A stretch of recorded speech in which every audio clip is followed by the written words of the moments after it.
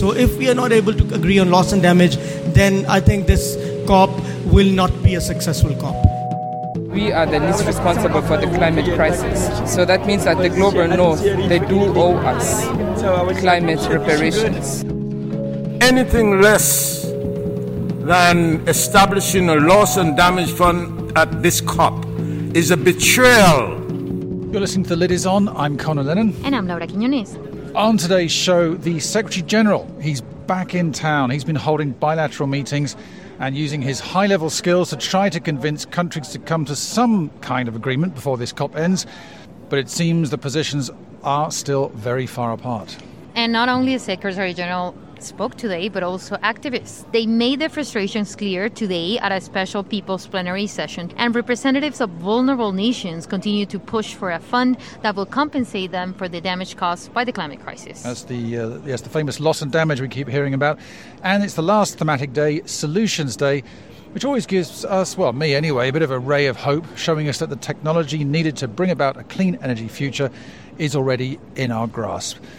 But let's get back to the big boss, our big boss, the UN Secretary-General António Guterres. He had a press stakeout not too long ago. He didn't seem too impressed by the state of negotiations. Yes, so António Guterres told negotiators to work specifically on the three areas that are like the most divided on this COP27, which are loss and damage, emissions gap for the 1.5 ceiling, and the 100 billion climate finance, so that countries that are affected by climate change can get these clauses which can help their debt. And we believe he'll be here again tomorrow, in theory the last day of COP27, but we're not expecting to be packing our bags tomorrow just yet. No, everything looks like negotiations are going to spill over after Friday. The president, until yesterday, he kept saying that they will be on time, they will have a cover decision for Friday night. But many experts and negotiators that have done this for the past 27 years, or a little less maybe, they have all said that this looks like a long one. Yeah, this cover text so far is still in bullet point, or at least it was earlier today. What do we know? Well, we know that the 1.5 target is in there, and also the Glasgow coal phase down is in there. That's a reiteration of the pledge from last year. And wealthy countries are being encouraged to increase support for climate finance, and also the loss and damage agenda. There's a mention because there has to be a mention, but so far we don't have any more detail on what that's actually going to mean in terms of any kind of commitment. It only mentions the agenda item. It welcomes that there was an agenda item this year on loss and damage, but it doesn't actually say or call for the creation of a new financial facility specifically for loss and damage. And that's not good enough for many people Nope. here. It's a real sticking point. And of course, it was major progress to get it on the agenda. But yes, will a fund be established? How's it going to be established? When will it be established? All of these questions are still up in the air. We were listening into the Climate Action Network, which was holding its daily press conference today. Nabil Munir, the ambassador of Pakistan to South Korea, also the coordinator for G77 plus China negotiations, he spoke at the press conference, and this is obviously very close to home for him because, as we all remember, Pakistan was hit with devastating floods earlier this year. He said the G77 plus China group has put a proposal for a fund on the table, and he says the details can be ironed out down the road, but what they want is for this fund to be created at this COP. And the fund shouldn't be seen as charity, he said. It's also about climate justice. What we are asking for is not dole-outs. What we are asking for that countries like Pakistan, and you all know what happened in Pakistan a couple of months ago, a third of our country was underwater, 33 million people were impacted. So it's something that comes out naturally, that countries like Pakistan, less than 0.1% of the GHG emissions, if they are impacted, they have to be compensated in some way. And what we are talking about is burden sharing, nothing more than that. And for this COP, all we are asking is a clear political decision to establish a fund. We are not saying, we know it will take time to actually operationalize it. We know that it will take time to have money into it. But all we want is a political signal, all and nothing more than that. But even if that is not acceptable, then we think that this is the only decision that is actually of matter, that is actually something that we all have been asking for 30 years. And if we can't even get a political signal 30 years later, then what are we all doing? So if we are not able to agree on loss and damage, then I think this COP will not be a successful COP. So for the G77 plus China group, according to Ambassador Munir, they will consider this to be a failed COP if there isn't that commitment to a fund. Well, sticking with loss and damage, there was another press conference today, a rather impromptu press conference. A range of organisations representing developing countries were involved, and it amounted really to a chorus of concern at what they describe as inaction surrounding the loss and damage issue. You remember AOSIS, the Alliance of Small Island States. Remember Ruana Haynes, who we've heard from a couple of times, who's deep in negotiations. She mentioned Sir Molwyn Joseph. He is the chairperson of AOSIS. He's from Antigua and Barbuda. Of course, small island developing states are on the front line of climate change. They're some of the most vulnerable countries in the world. We mentioned this yesterday. AOSIS has been trying since 1991 to get loss and damage on the table. Were you even born in 1991?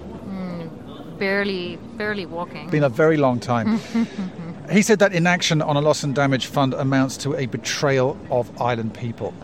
When we left Glasgow, we left with hope. And we felt that we could build on Glasgow.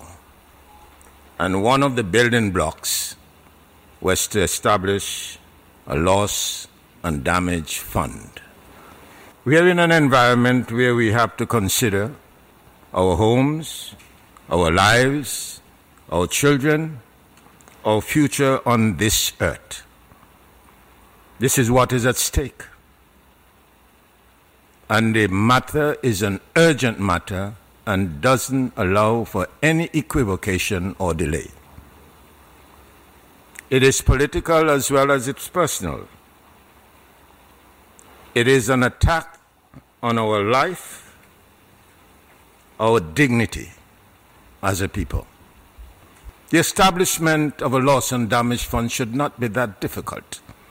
Anything less than establishing a loss and damage fund at this COP is a betrayal of the people who are working so hard to clean up this environment and the people who are fighting for humanity.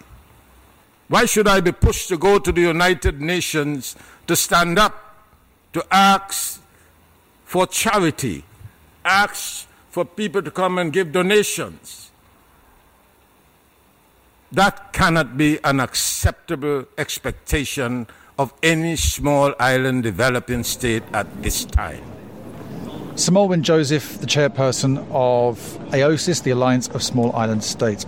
And today we had the People's Plenary, which I remember distinctly from last year as being a very colourful occasion. How was it this year? Well, it was equally as colorful, if not more. There was a lot of strong speeches from different activists, representatives of NGOs, civil society. He actually started with the blessing of the indigenous communities. Very, very strong and powerful sound by this group from Brazil. And all these speeches called for more action for loss and damage, for participation of the civil society in the negotiations, and for keeping 1.5 alive. After they finished this meeting in which they heard each other and they were supporting each other in a great way, like it was like a protest inside a plenary. So after that they walked out of the plenary protesting and doing their chants, and at the end they sat down and they read this. It's called the People's Declaration, the People's of COP27 Declaration, where they are asking negotiators to act on these issues that I mentioned before, specifically loss and damage.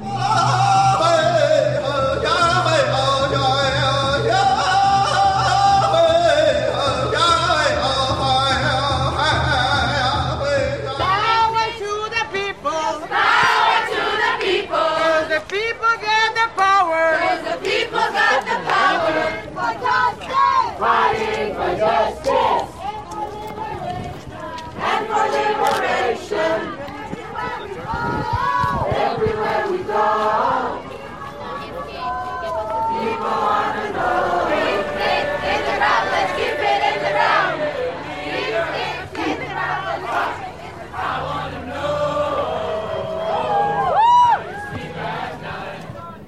After the sit-down, I spoke to indigenous Namibian climate justice activist Ina Maria Shikongo, and she described the devastating impact that the climate crisis is having on her people. My communities are already being impacted by an ongoing drought for the past decade. My Ovahimba people have not seen any rain for the past 10 years. Their livelihoods are being impacted already. Namibia is one of the driest countries in sub-Saharan Africa, in Southern Africa to be specific. And yet, we are still debating about loss and damages. Our governments keep on borrowing funds just to be able to support communities when we are the least responsible for the climate crisis. Namibia is a carbon sink. So that means that the global north, they do owe us climate reparations. The climate crisis is already impacting the global north. This, what you can see here, is the future of the global north. People are complaining about food here. They're complaining about water being scarce. But that is your future, which is our present, where we come from. The fossil fuels have to stay in the ground. If we are talking about just transition, then let's do it. And that means holding the polluters accountable. Fossil fuels, they have to pay for loss and damage. They have to be held accountable. That was Namibian climate justice activist Ina Maria Shikongo of the Ovahimba people. She's currently trying to stop Recon Africa, a Canadian oil company, from attempting to frack in the region of the country. Well, after all that, why don't we try and end today with a ray of hope? There are some out there, aren't there? Yeah, we all need it. Well, today was Solutions Day, and it's a reminder that the technology is there. It just has to be put in place, or implemented, you could say, at this COP of implementation. I caught up again with explorer Bertrand Piccard, another friend of the podcast. He set up a foundation after founding and leading the first ever project to successfully fly a solar-powered plane around the world. Today he was promoting the 1,000-plus technology solutions that the foundation's identified so far, each one tailored to the specific situation in different countries.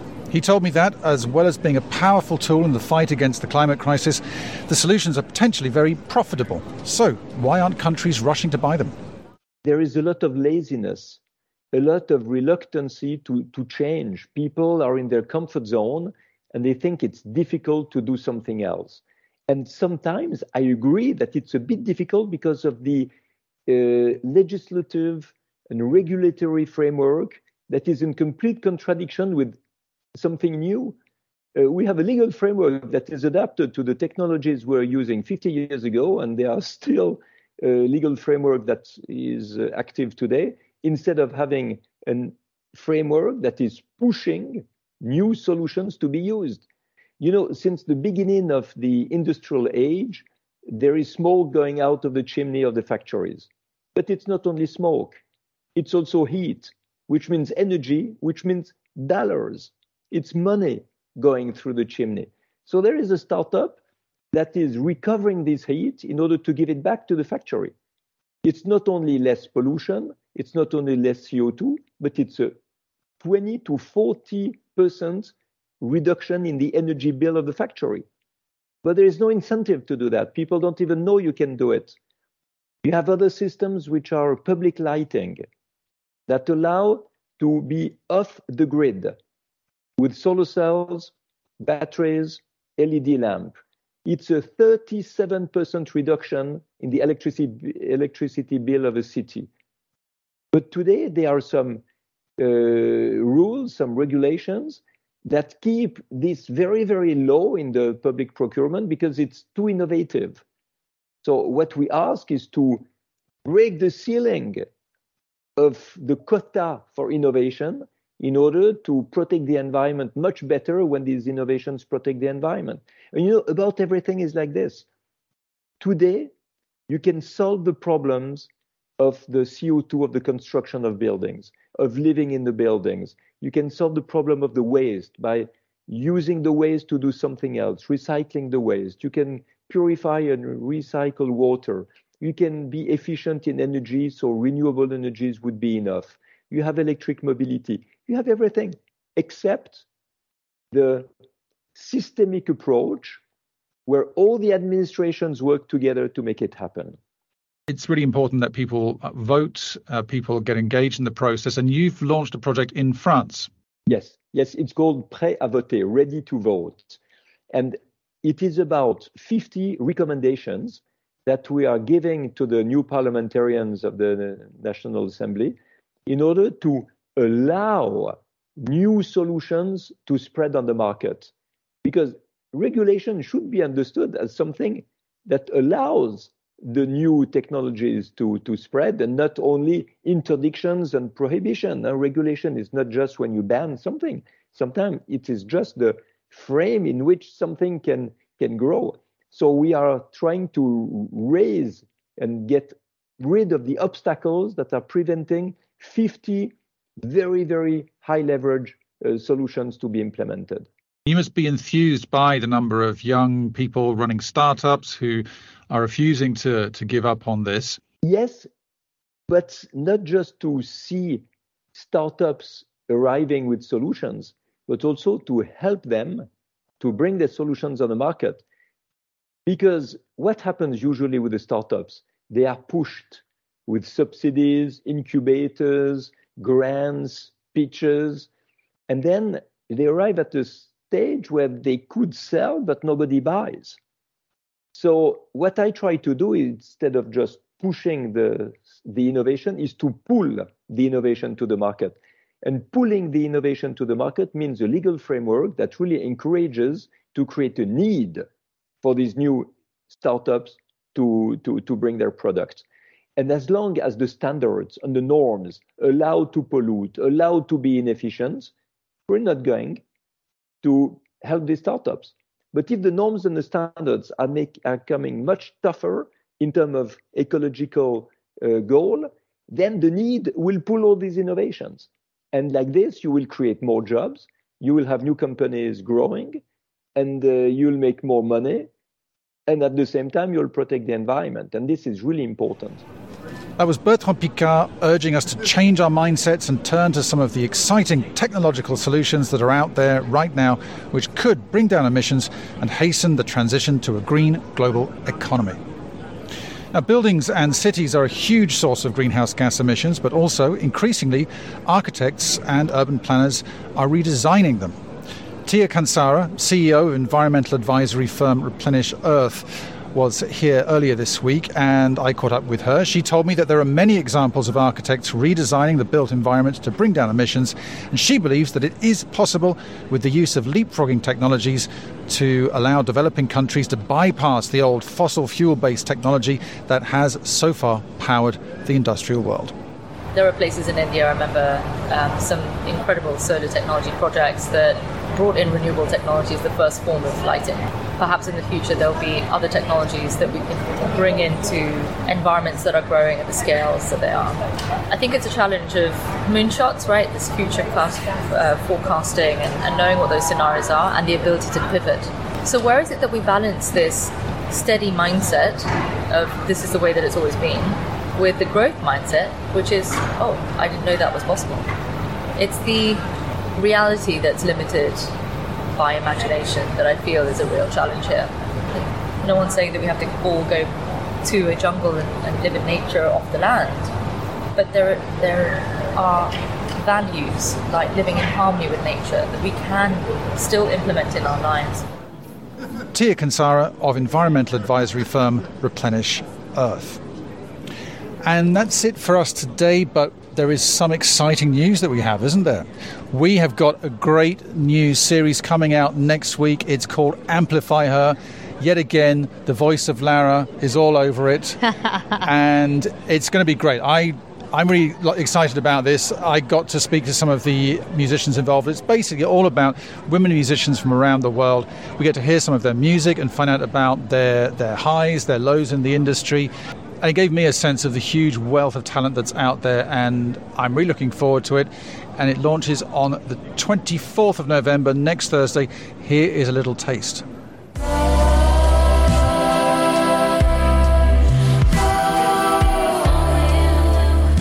As you grow older, you're just going to be like, I do not care. I don't care at all what you think.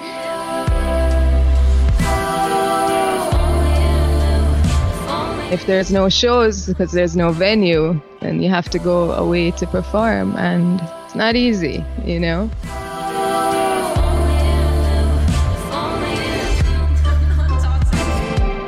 I said, there's no way I'm chopping my hair off because you want me to. I didn't do it. And then they ended up wanting me because it's like, this bitch is a badass, you know?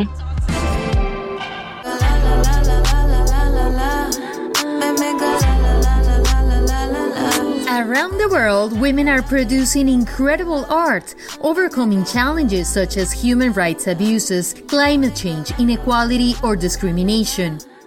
I'm Laura Quiñones, the host of Amplify Her, a new podcast from the United Nations, which is committed to empowering women and protecting their rights. In this 10-part series, you'll be hearing inspiring musicians from a wide range of backgrounds talking about their challenges in a male-dominated industry, how they overcome barriers, and what drives them to continue creating art.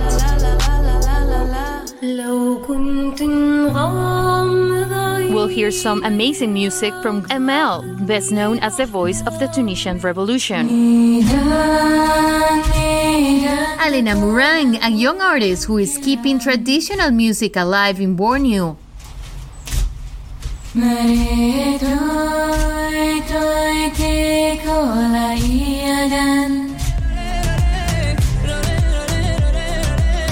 And Fausia, who is embracing her Moroccan roots. We are excited to share these stories and sounds with you, so get ready to subscribe, turn up the volume, and amplify her.